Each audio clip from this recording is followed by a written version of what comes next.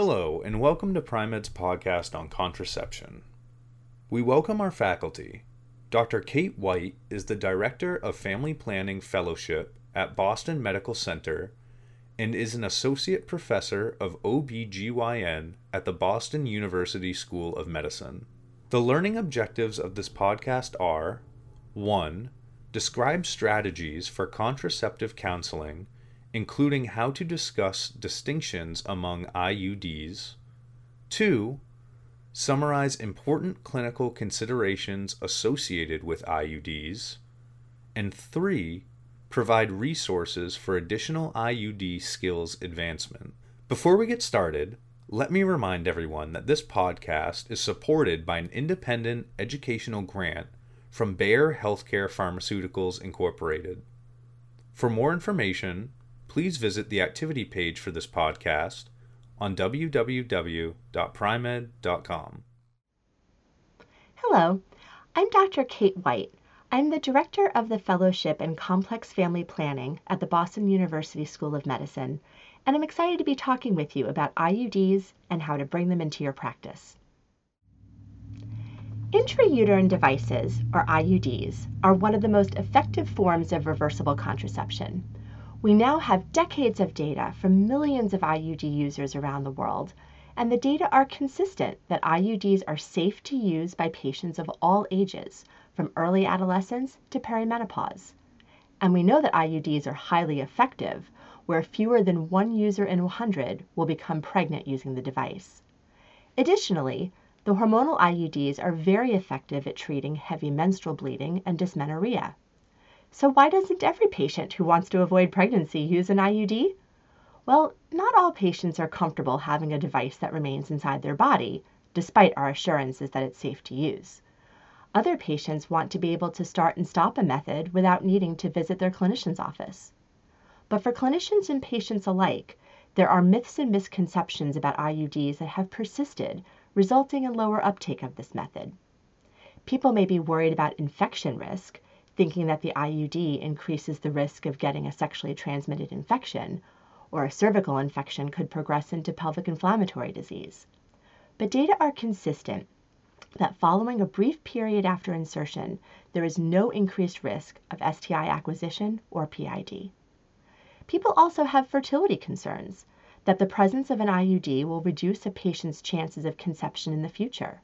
Happily, there are no permanent changes to the lining of the uterus with IUD use, and no increased risk of the development of PID that could cause tubal infertility. Some clinicians worry that for patients who are young or nulliparous, the IUD may be too difficult or too painful to place in the office. Most of these patients do very well with a traditional insertion process. But providers can offer a paracervical block with lidocaine if they or a patient are concerned about pain with insertion. Another reason that IUDs may not be used as much as they could be, patients may have a difficult time finding a provider to place one. This may be because their clinician misunderstands which patients are eligible to use an IUD, or it could be because their provider has never been trained in IUD insertion or removal. Let's review the 5 IUDs that are currently available in the United States. Each has a different approved duration of use, and there are differences in possible bleeding patterns. The one available non-hormonal IUD is the copper IUD, brand name Paragard. This IUD has been FDA approved for 10 years, though clinical evidence supports its efficacy for 12 years of use. As it is a non-hormonal device, patients will not experience any systematic side effects or changes in the frequency of their periods. This IUD may lead to increased cramping or heavier or longer periods, but these effects often resolve after 3 to 6 months of use. It's important to offer a prescription for naproxen or ibuprofen at the time of copper IUD insertion, so a patient can take these prophylactically to reduce this risk of heavy bleeding and cramping. The other IUDs all contain the progestin levonorgestrel. All are safe for patients with contraindications to contraception that contains estrogen. There are 2 52 mg levonorgestrel IUDs, brand names Mirena and Liletta. Mirena is approved for 7 years of use, and Liletta is currently approved for 6 years, though there is some evidence that both IUDs are effective for 8 years. Most patients using these devices experience oligomenorrhea, or a drastic reduction in menstrual bleeding. About 20% of patients will experience amenorrhea, or no bleeding, after 1 year of IUD use. That number increases to at least a third of patients after 3 years of use. Most patients will experience a decrease in dysmenorrhea as well. A common side effect of these IUDs is frequent spotting, which most often resolves after 3 to 6 months of use. There is one 19.5 milligram levonorgestrel IUD, brand name Kyleena, which is approved for 5 years of use. Many patients experience frequent irregular bleeding in the first 3 to 6 months of using this IUD. Bleeding may also become heavier before it lightens.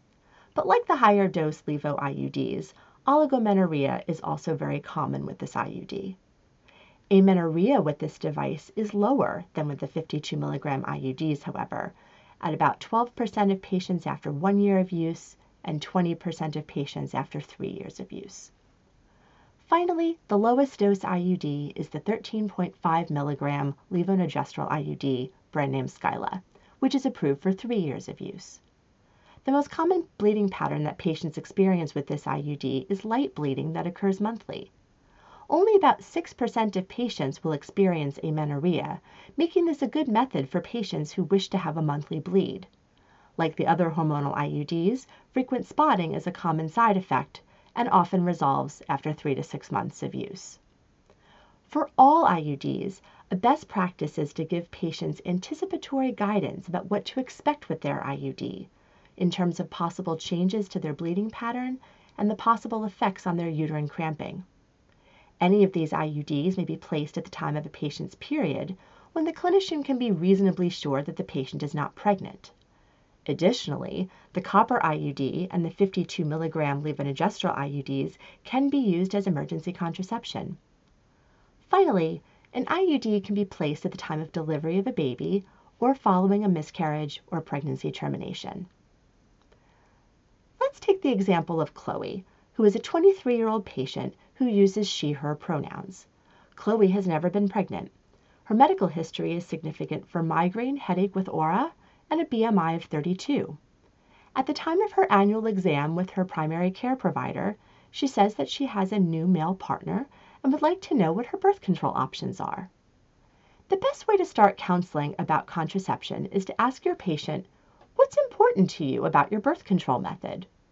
Patients may offer their preferences, or you can prompt them with questions such as, how important is it for you to see bleeding every month? Would you like to avoid bleeding if you can? Could you manage spotting for a prolonged period of time, or would that really interfere with your life? Do you have pain with your periods? Do you want to use a method only when you have penile vaginal intercourse, or would you be interested in a method that you can set it and forget it? Is it important that you can stop your method anytime you want without an office visit? You can use this information to help guide your counseling about what methods might best fit a patient's preferences. When a birth control method aligns with what is important to a patient, they are more likely to be highly satisfied with their method. Chloe has heard great things from her friends about IUDs and is interested in getting one. Once a patient has decided on an IUD, there are 4 things to consider. 1. Does the patient have any contraindications to IUD use? A review of a patient's medical history will reveal possible contraindications, including unexplained vaginal bleeding, endometrial or cervical cancer, persistent gestational trophoblastic disease following a molar pregnancy, current cervicitis from chlamydia or gonorrhea, or current PID, current septic abortion or endometritis, fibroids that distort the uterine cavity, or congenital uterine anomalies such as a uterine septum. Importantly, history of venous thromboembolism, obesity, hypertension, and migraine with aura are not contraindications to IUD use. For our current patient, Chloe has no contraindications to using an IUD. 2. Does the patient prefer a non-hormonal method? Some patients prefer to not use a contraceptive method that contains hormones. If a patient has dysmenorrhea or heavy periods at baseline, they should be counseled that the copper IUD may exacerbate these symptoms. Chloe does not have heavy or painful periods and has no objections to using a hormonal IUD. 3. Does the patient want to see monthly bleeding? Some patients want the monthly reassurance that they are not pregnant and would be dissatisfied with a contraceptive method that led to amenorrhea. A patient is more likely to see monthly bleeding with either the copper IUD or the 13.5 milligram levonorgestrel IUD. Chloe says she would love to get rid of her periods if she can. 4. Does the patient wish to achieve amenorrhea if possible? Some patients prefer a method that stops their periods. A patient has the best chance of eliminating bleeding with use of a 52 milligram levo IUD. You can counsel patients that with hormonal suppression, there is no danger in not having monthly bleeding. Chloe is excited about this possibility. Next, it's important to counsel Chloe about what to expect with getting an IUD. Explain that it is a 5-minute office procedure, and you'll explain each step to her. First, you place a speculum in the vagina and clean the cervix with a cleansing solution. Then she'll feel 3 cramps, one after another. One as you place a stabilizing instrument on the cervix, one as you measure how deep the uterus is, and finally when you place the IUD itself. Then you'll trim the IUD string shorter and remove all of the equipment. The procedure is very safe, but like all procedures, it carries some risk. An IUD insertion has very low risks of bleeding, infection, and uterine perforation. There's also an approximately 5% risk of the IUD expelling after placement. If a patient is nervous about the pain with insertion, you could offer them intramuscular ketorolac, oral lorazepam, or a paracervical block. Counsel Chloe that she may feel cramping for the first few days after insertion. Offer her a prescription for an anti-inflammatory medication to help with the pain. Current best practice is to have patients follow up for a string check in 6 weeks to confirm that the IUD is in place. Finally, you can counsel Chloe on how best to manage her IUD. There is no need for her to check the IUD strings after every period, but you could show her how to check for the strings if she would like to know how. She should continue to have annual exams with a PCP or a gynecologist who will confirm each year that the IUD is in the right position. Review the signs of IUD expulsion so she knows what to look out for. Counsel her to call your office if she experiences unusual bleeding or cramping or notices that the IUD strings are longer than they were before. You can also counsel Chloe that she could remove her own IUD if she would like when she is ready to stop using it, or she could return to the office at any time for removal. Being able to provide IUDs in your practice increases the chances that your patients will be able to access this highly effective birth control method that has among the highest patient satisfaction rates of all methods. If you routinely perform pelvic exams and pap smears for your patients, you're already on your way to having the skills needed to place an IUD. If you were thinking about adding IUD provision to your practice, you can seek out training. Training will teach you how to place a tenaculum on the cervix, how to handle the IUD inserter, and how to manage both instruments at the same time. Training will also review best practices and teach you how to problem solve during a difficult insertion or removal. The Paragard and Liletta IUDs have different inserters from the other hormonal IUDs. Additionally, the Paragard inserter requires 2 hands, while the hormonal IUDs utilize 1-hand inserters. You may want to start by adding a single IUD to your practice so you can get comfortable with one inserter before adding an additional IUD to your stock. It's ideal to be able to offer at least one hormonal as well as the non-hormonal IUD so your patients have a choice, but you don't need to offer both IUDs right away. We have included a list of resources for clinicians interested in gaining IUD insertion and removal skills. The list is located on the activity homepage and in the podcast transcript, both on Pri-Med.com. These resources include both online and in-person training, as well as videos and instruction guides. In addition, each pharmaceutical company can give you model IUDs and small uterus models so that you can practice before your first insertion with a patient. For setting up your practice to enable IUD insertion, you'll want to work with your staff to create a workflow to streamline these procedures. Staff can be trained on what equipment you need, how to set up the room, including cleansing solution for the cervix and vagina and STI screening swabs when appropriate, and obtaining urine pregnancy testing for each patient prior to insertion.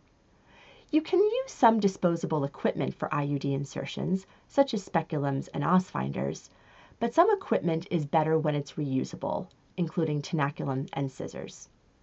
You do not need to have access to an ultrasound machine for training or insertion, but you will find it useful to know where to refer patients for an ultrasound examination if they ever present to you with missing IUD strings. With training and practice, you'll grow comfortable with placing and removing IUDs in your office. This skill will make it easier for your patients to access the contraception they need to have the family size they desire. Thank you so much for listening to this podcast, and have a great day. To obtain your CME credit, please visit Pri-Med.com and complete a short post-assessment. If you listen to this podcast on another platform, please refer to the episode description, where there is a direct link to the activity page on Pri-Med.com for claiming CME credit. Thank you.